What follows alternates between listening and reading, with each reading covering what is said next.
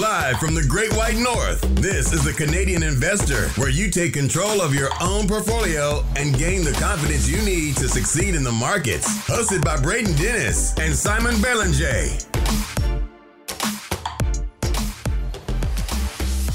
The Canadian Investor Podcast. Today is September 27th. I'm Braden Dennis, as always, joined by Simon Belanger. How we doing, Simon? Going well. Just embracing the fall and happy to get started for our earnings episode of the week. Yeah, we got another earnings episode for you guys today for that Thursday morning release.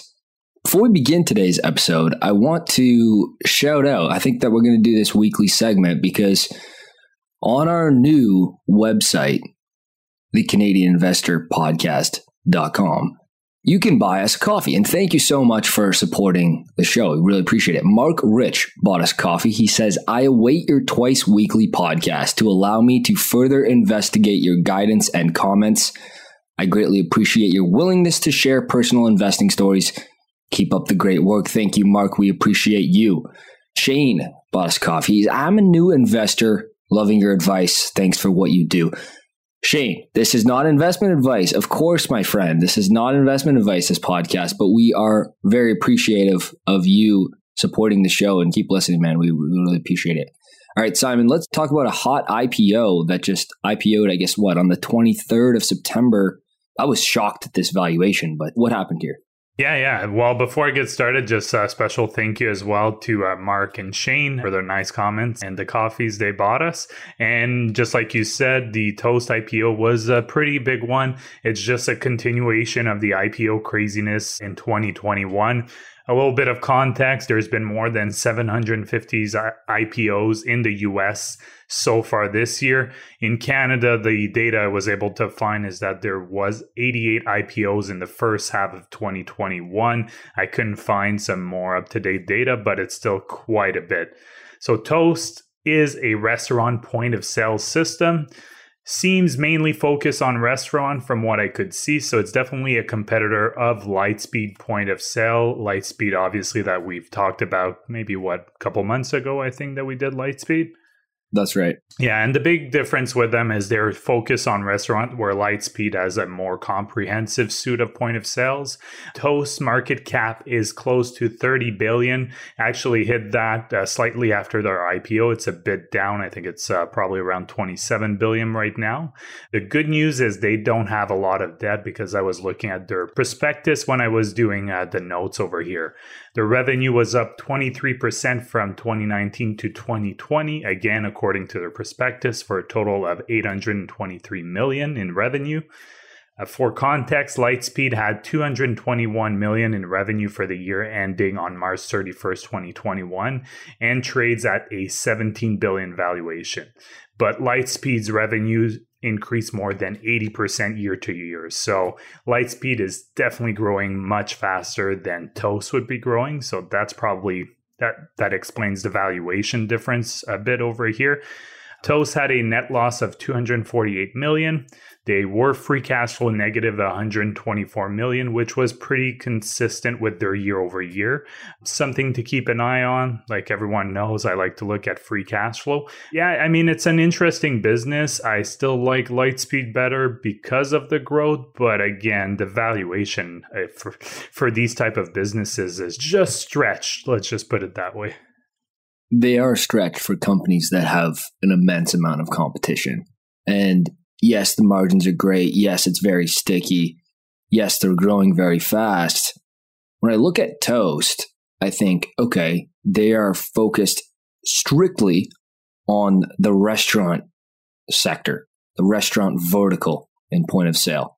And that is a absolutely enormous market. Don't get me wrong. I think of all the customers they can serve when it comes to restaurants. But when you look at Lightspeed, there's so much more optionality with other sectors that they're going for. Now, they both trade at nosebleed valuation multiples. So if they continue this growth, then the price is right. But they are priced for absolute excellence, and they're priced like they don't have competition, which is the furthest thing from the truth. There is so much competition in point of sale, and we've talked about that a lot. I mean, think about it. There's Clover, there's Squale, there's There's what's happening with Shopify. There's Toast. There's Lightspeed. There's a million of these point of sales competitors. So it is something to watch. I'm here waiting on the sidelines for this one. Yeah, it seems like Toast really has a pretty big part of the market when it comes to restaurant. And one thing I did notice in their prospectus is that there was a lot of emphasis on omni-channel. So the different ways of doing businesses for restaurant, whether it's pickup, whether it's delivery, whether it's in person. And when we did Lightspeed, that was also a big point of emphasis for them. So it's definitely interesting to see where that industry is going forward in the next few years, just keeping an eye on how that omni-channel, how important it becomes for businesses. But I'm like you, I'm probably going to wait on the sidelines. And at this rate, I'll probably be punching myself because I didn't invest in Lightspeed when we talked about it, but it's okay. I just can't pull the trigger. Yeah, it's been on a crazy run since we've talked about it. Coincidence? I think not, Simon. I think not. Carnival Cruise Line had an adjusted net loss of $2 billion. They're seeing that people want to get back on ships. Bookings are increasing again and stronger, all things considering, for the deposits on 2022 cruises. They have had to dig deep on the balance sheet, get financing, get refinancing, and try to weather this storm. The business is hardly generating any top-line sales compared to usual operations, but it looks like their restart program has 35 ships with a set capacity going. Look, this business has gone from generating $6.5 billion in sales in Q3 of 2019, and now they're running like $50 million a quarter in top line. And that lines up with the adjusted net loss because the business is burning $510 million per month, according to the press release. I mean, you got to give it to them. They are very transparent and very honest and very forthcoming with their results on the press releases, which I appreciate as an investor. But yikes, I don't really know what more to say. This is a tough spot to be in. In order of the things coming back, cruises are just like dead last. I can't think of many things that are in a worse shape in terms of the coming back to normal operation situation than a cruise line like Carnival. Yeah, and because most of them are based in the US, one of the other issues they've faced is countries like Canada where people have been mixing dosage of vaccines. They actually won't allow them on the ship. So you have Canadians who actually want to go and take those cruises.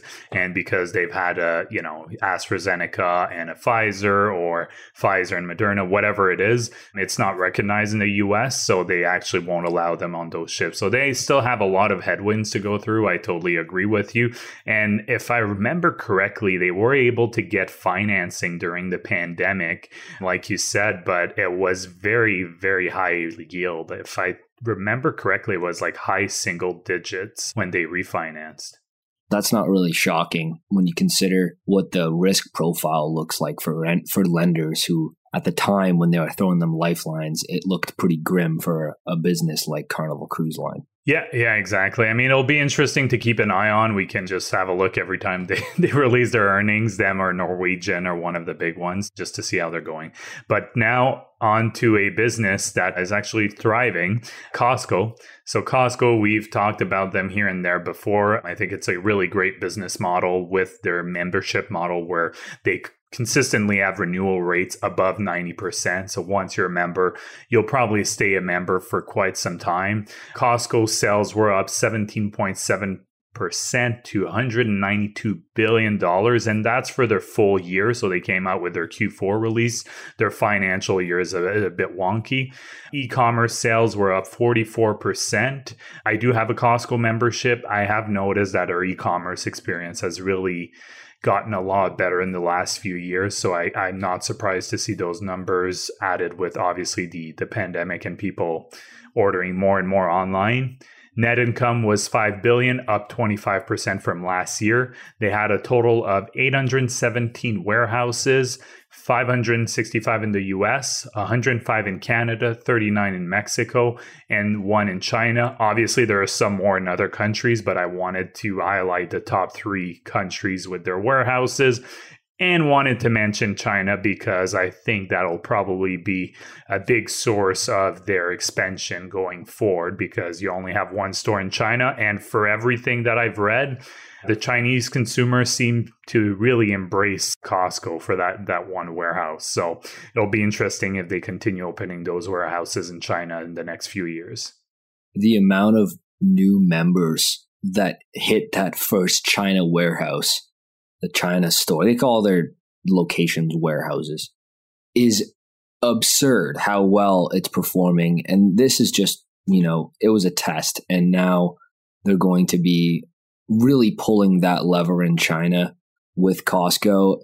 The saturation point, so like basically, I think it takes about 8 years for each warehouse to hit its like peak operating performance, because it takes a while to ramp on new members for each location. And China basically hit that like 8-year saturation point for their warehouse in like 3 months, which is just a really telling sign that the model should work there.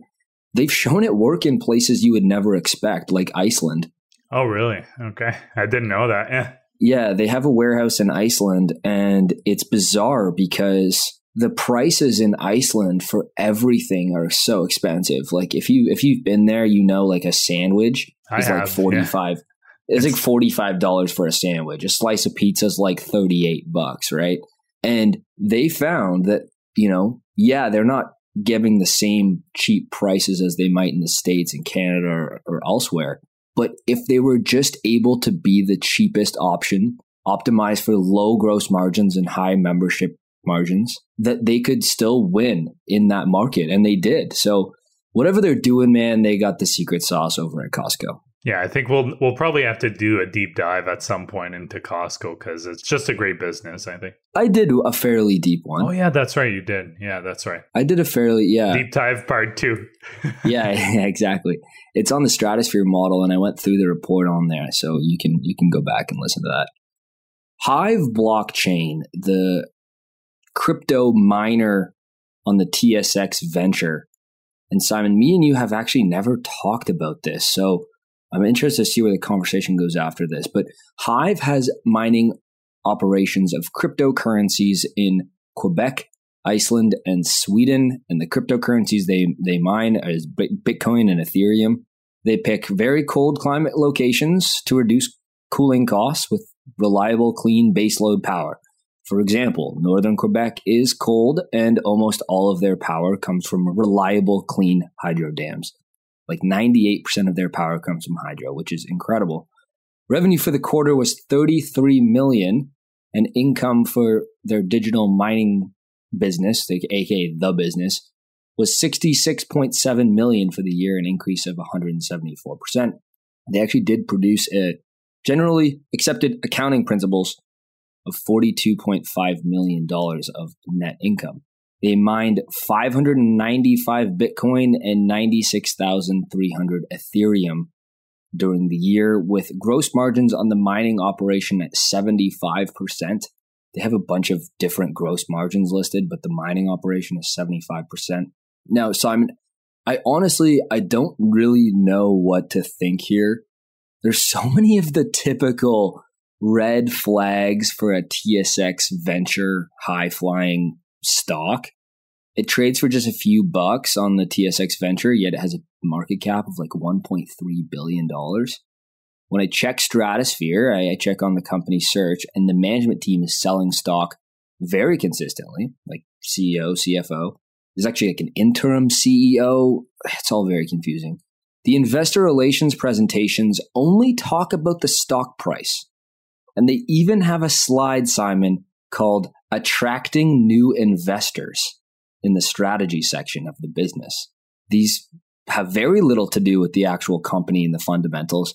Ding, ding, ding. Can I get a red flag? They hold crypto on their balance sheet, which is fine. You kind of want that if you're holding this. Perhaps there's a place for this in your portfolio if you want to own crypto in an alternative way to owning the actual coins, Bitcoin and Ethereum in this case. Because they're holding the coins, it makes a lot of sense. Like that's actually makes me bullish. This is very similar to a gold miner, except gold miners just hold the gold they mine Like this would be like if a gold miner held it with no storage costs.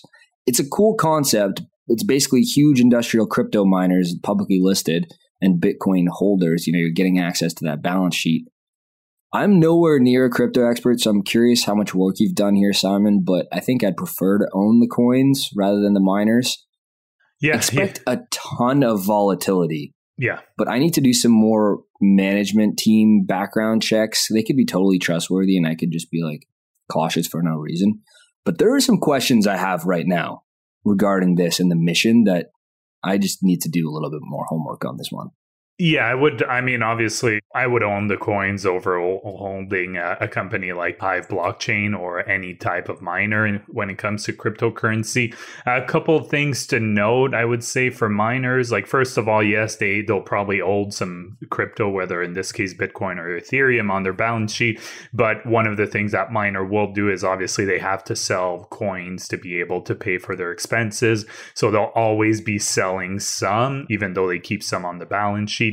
The other thing that will be interesting to look at for mining companies, specifically those who mine Bitcoin, is that the mining difficulties, so the problems that the machines have to solve, can evolve over time. So when China pretty much banned crypto mining earlier in the spring, the mining difficulty actually went down to encourage miners to do more and more calculations. So Hive will probably have benefited from that. So their margins will most likely be up in the quarter following this one, which was March 31st, 2021.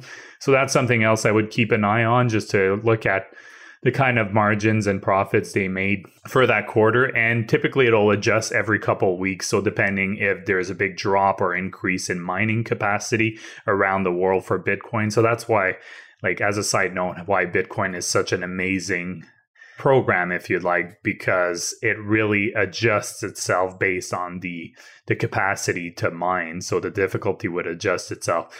I'll have to dig more into it. Like, I'm not an expert on miners, but I know there's a few listed in Canada. So maybe in the next few months, we can do an episode on just looking deep dive into like the different blockchain mining companies across Canada and see which one make the most sense in terms of investment.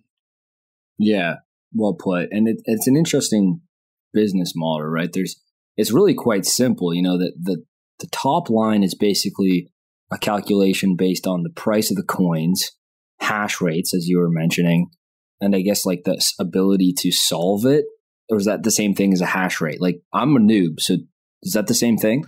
I believe so. But again, sometimes I even get confused with those terms. So don't feel too bad. Yeah, it's completely new technology. So if you're feeling like us and you're like needing to do a little homework on this, then that's totally a reasonable thing. It's new, but you know, here on the podcast, we're a curious bunch and we're trying to figure out everything we can. So we'll tell you when we know more. Nike, Simon, what happened with Nike? Yeah, so Nike, they had a rough day last Friday because of a tough earnings release. It just was not that great, let's be honest here. They had supply chain issues, which were the main culprit for that lackluster earnings release. They disclosed that they had lost 10 weeks worth of production since mid-July. It would normally take approximately 40 days to move product from Asia to North America prior to the pandemic. However, as a result of container shortages, port congestion, rail congestion, labor shortages, transit time is now up to 80 days, so double what it used to be.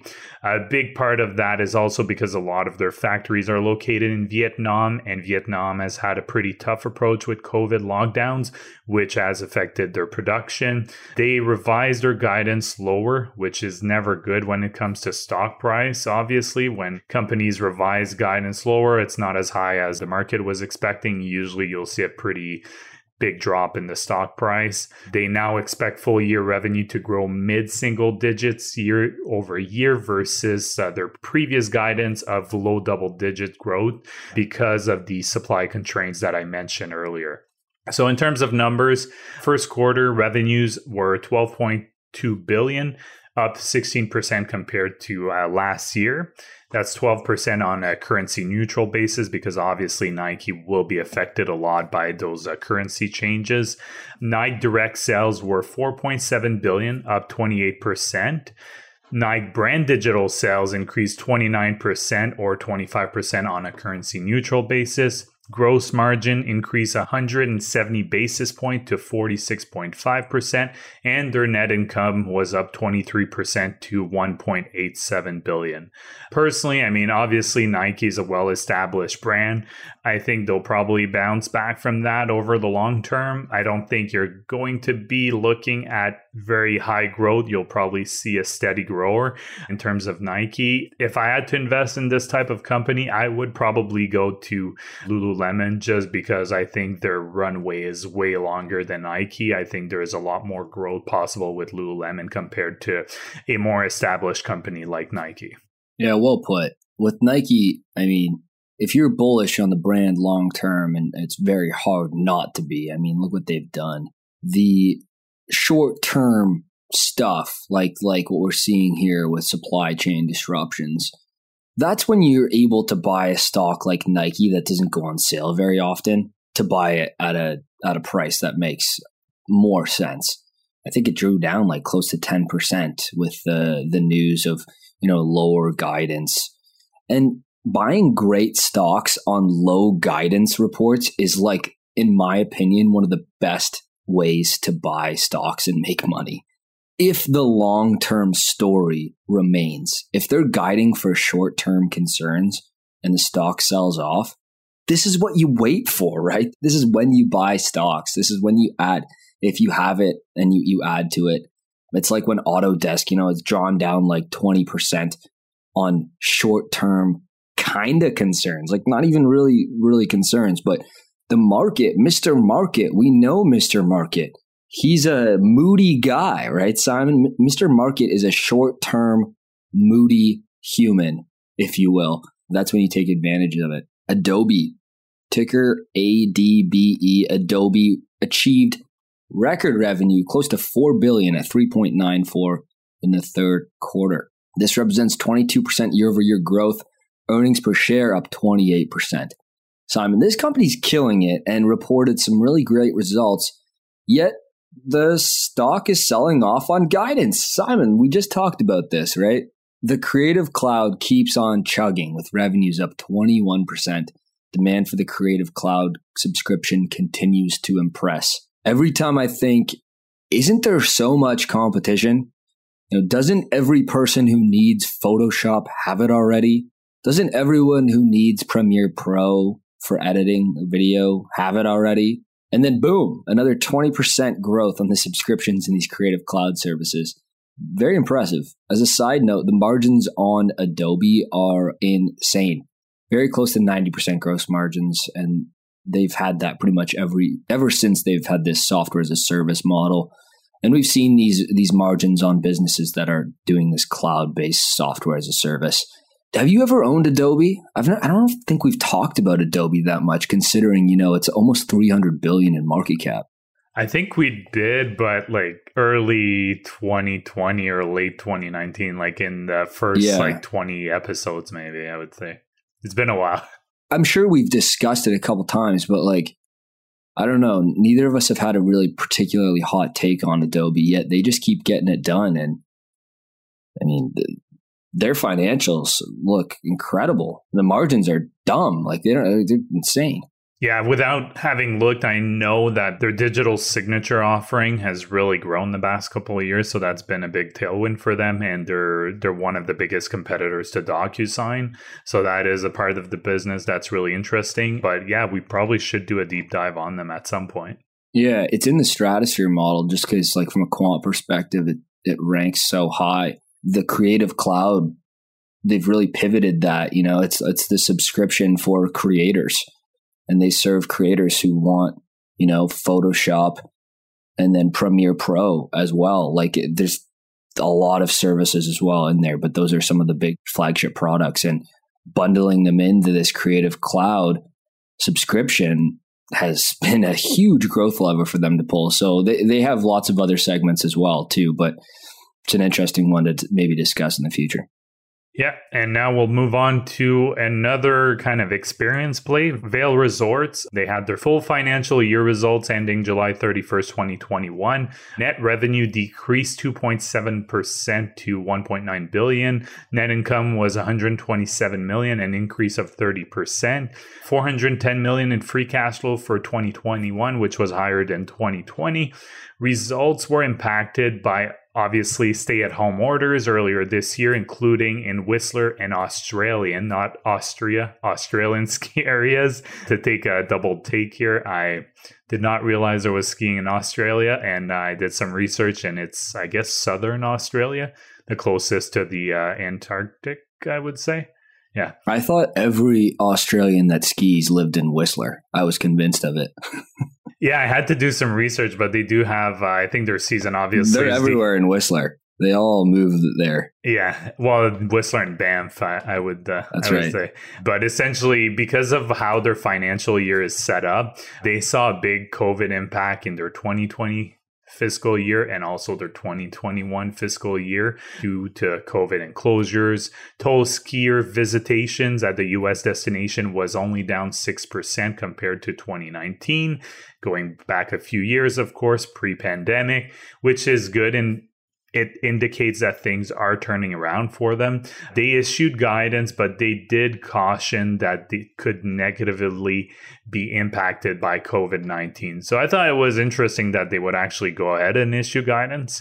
Personally, I probably would have played the COVID card if I was them a little longer, just because there's still a lot of uncertainty, right, with that when it comes to that. I don't think we'll see widespread lockdowns for those type of activities again, but I wouldn't. You never know. They closed. Yeah. They closed the resorts, and like Whistler closed its doors like with a month and a half left in the season this year. Yeah, exactly. So, well, we were in the third wave or whatever you want to call it at that point. So nothing's out of the realm of possibility. So I just thought it was interesting that they still gave guidance, but obviously they put a lot of caution around it. This is an interesting business because they're like quietly really trying to pivot the company in a way that in 2008, here's some stats for you. In 2008, 26% of revenues were from seasons pass, meaning 74% was from lift tickets. Today, it's almost 50-50 passes and lift tickets. It's 47-53. And they have been very clear that they want over 75% in the future of their revenue mix to be from seasons passes. So they want that locked in subscribers. It's like they want to move to that skiing as a service business model. So what have they done? They massively slashed the price of the season passes at the Vail Resorts. If you're in Canada and BC, that includes Whistler, Blackcomb. So when they did that, investors were like, investors love pricing power, right? So they're like, what the hell is this?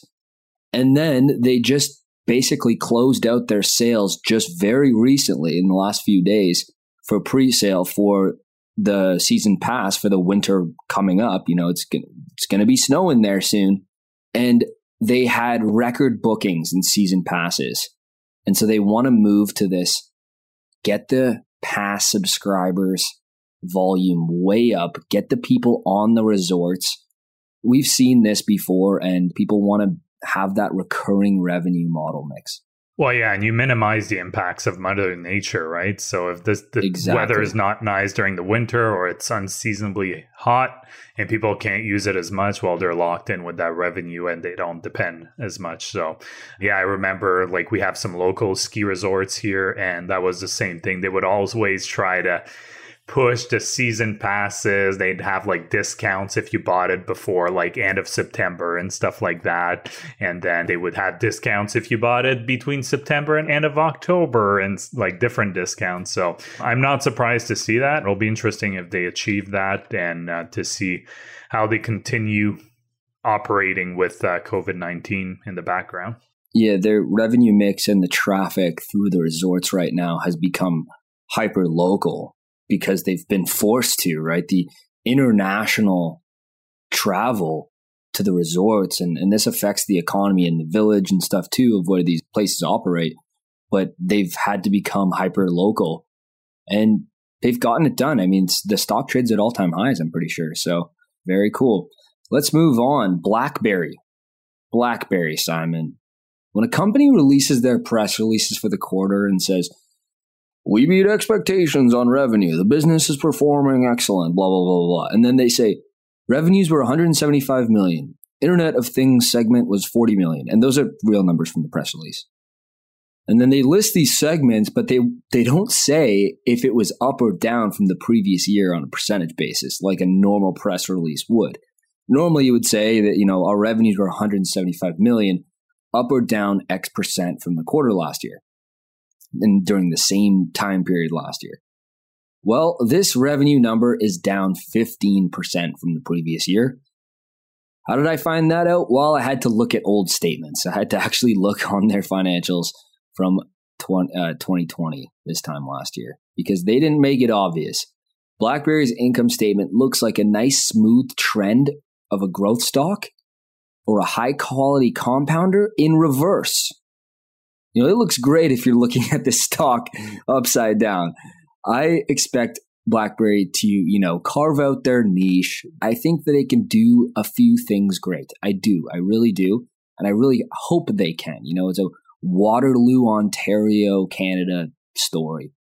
But I do not expect this company to be bigger in the future unless something major changes.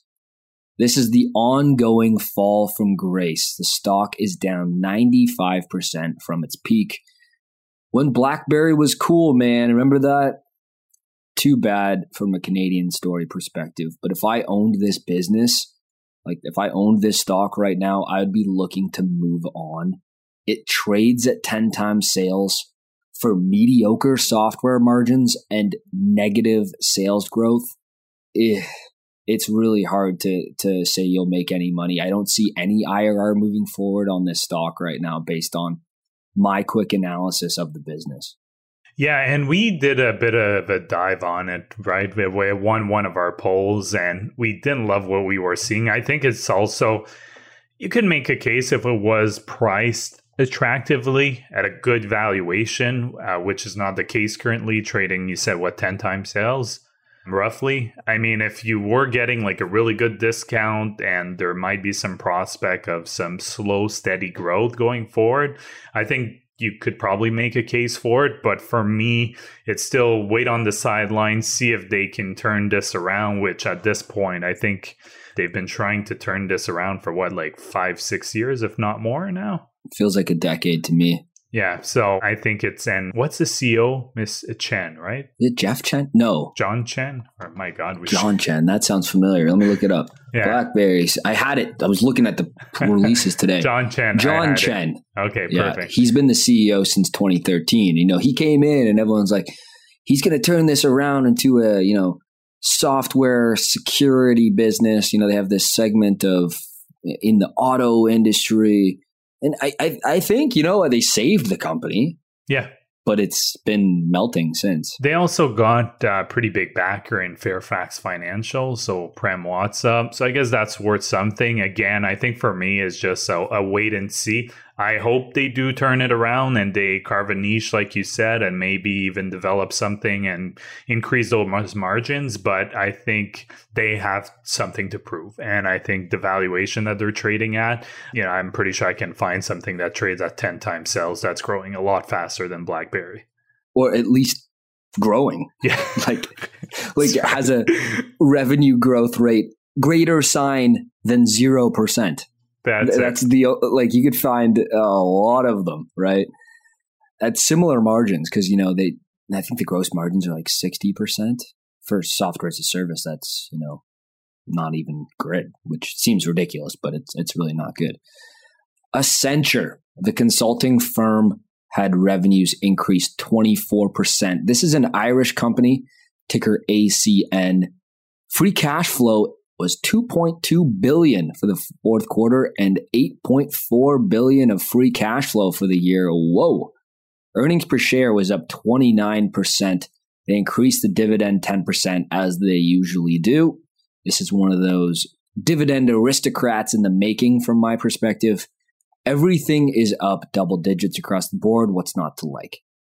Now, if you're an investor that likes high quality roll-up strategies like grow by acquisition firms, Accenture has got to be on your watch list.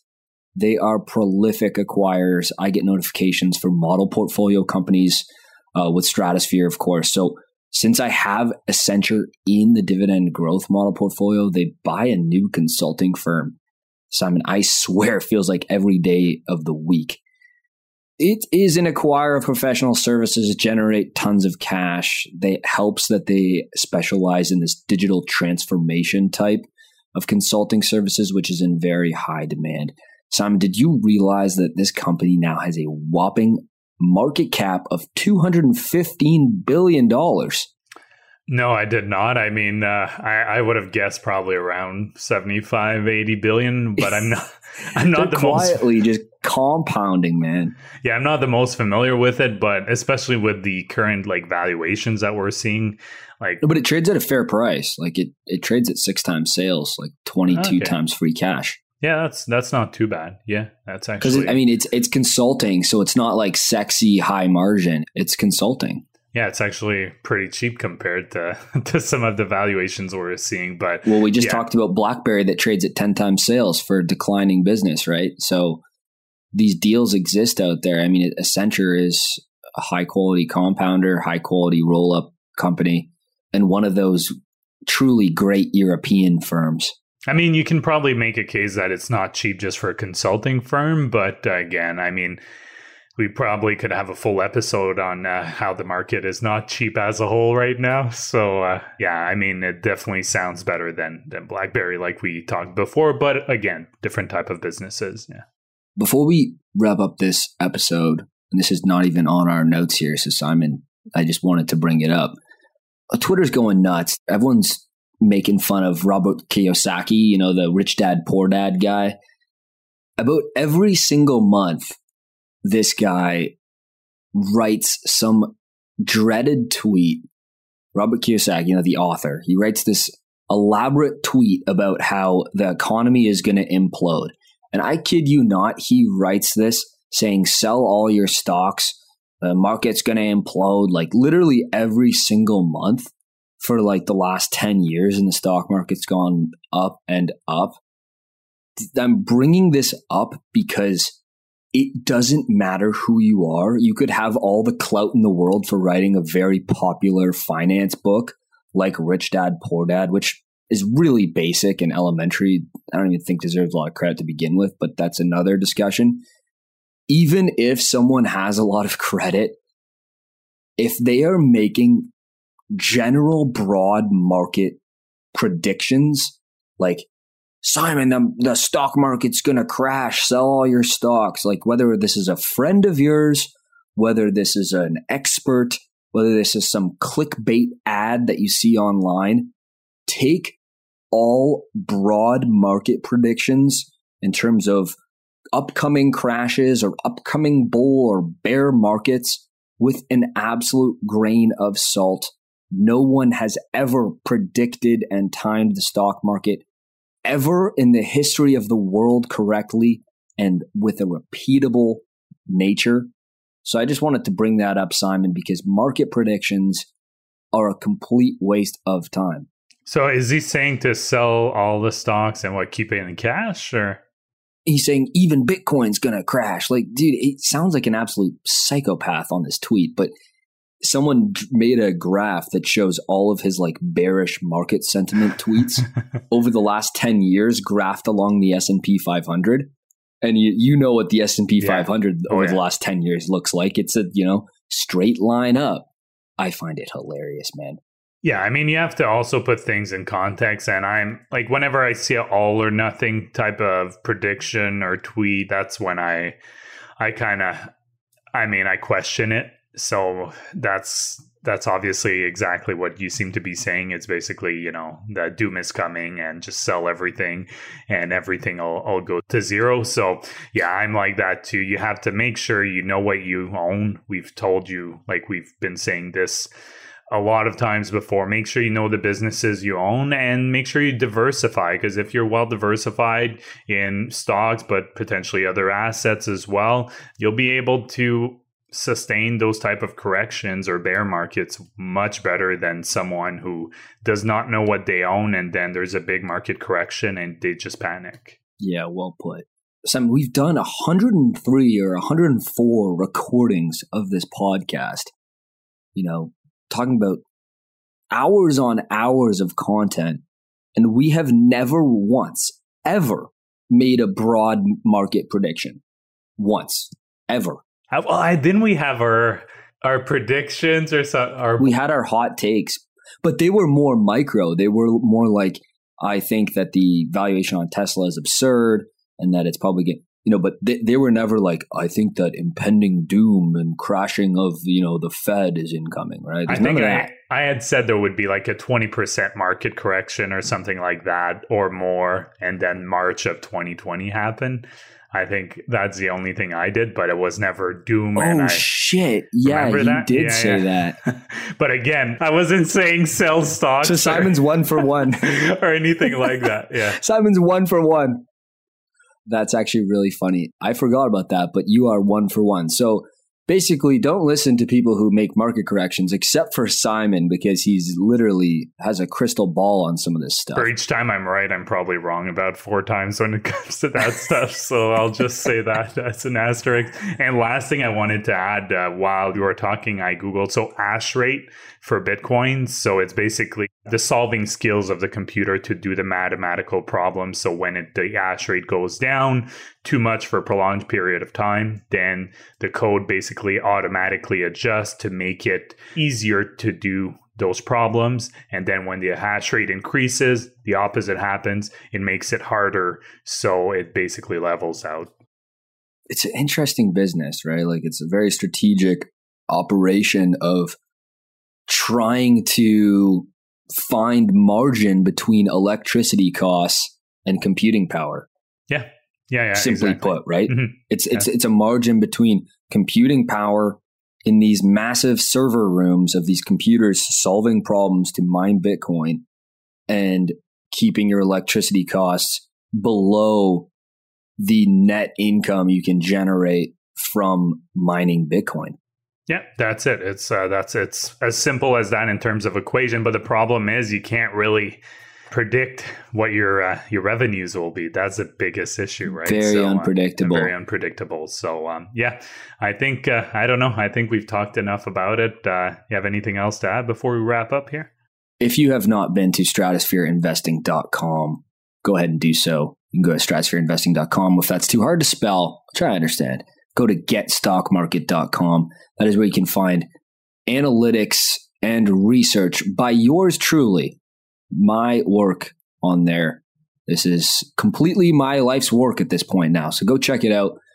That is stratosphereinvesting.com.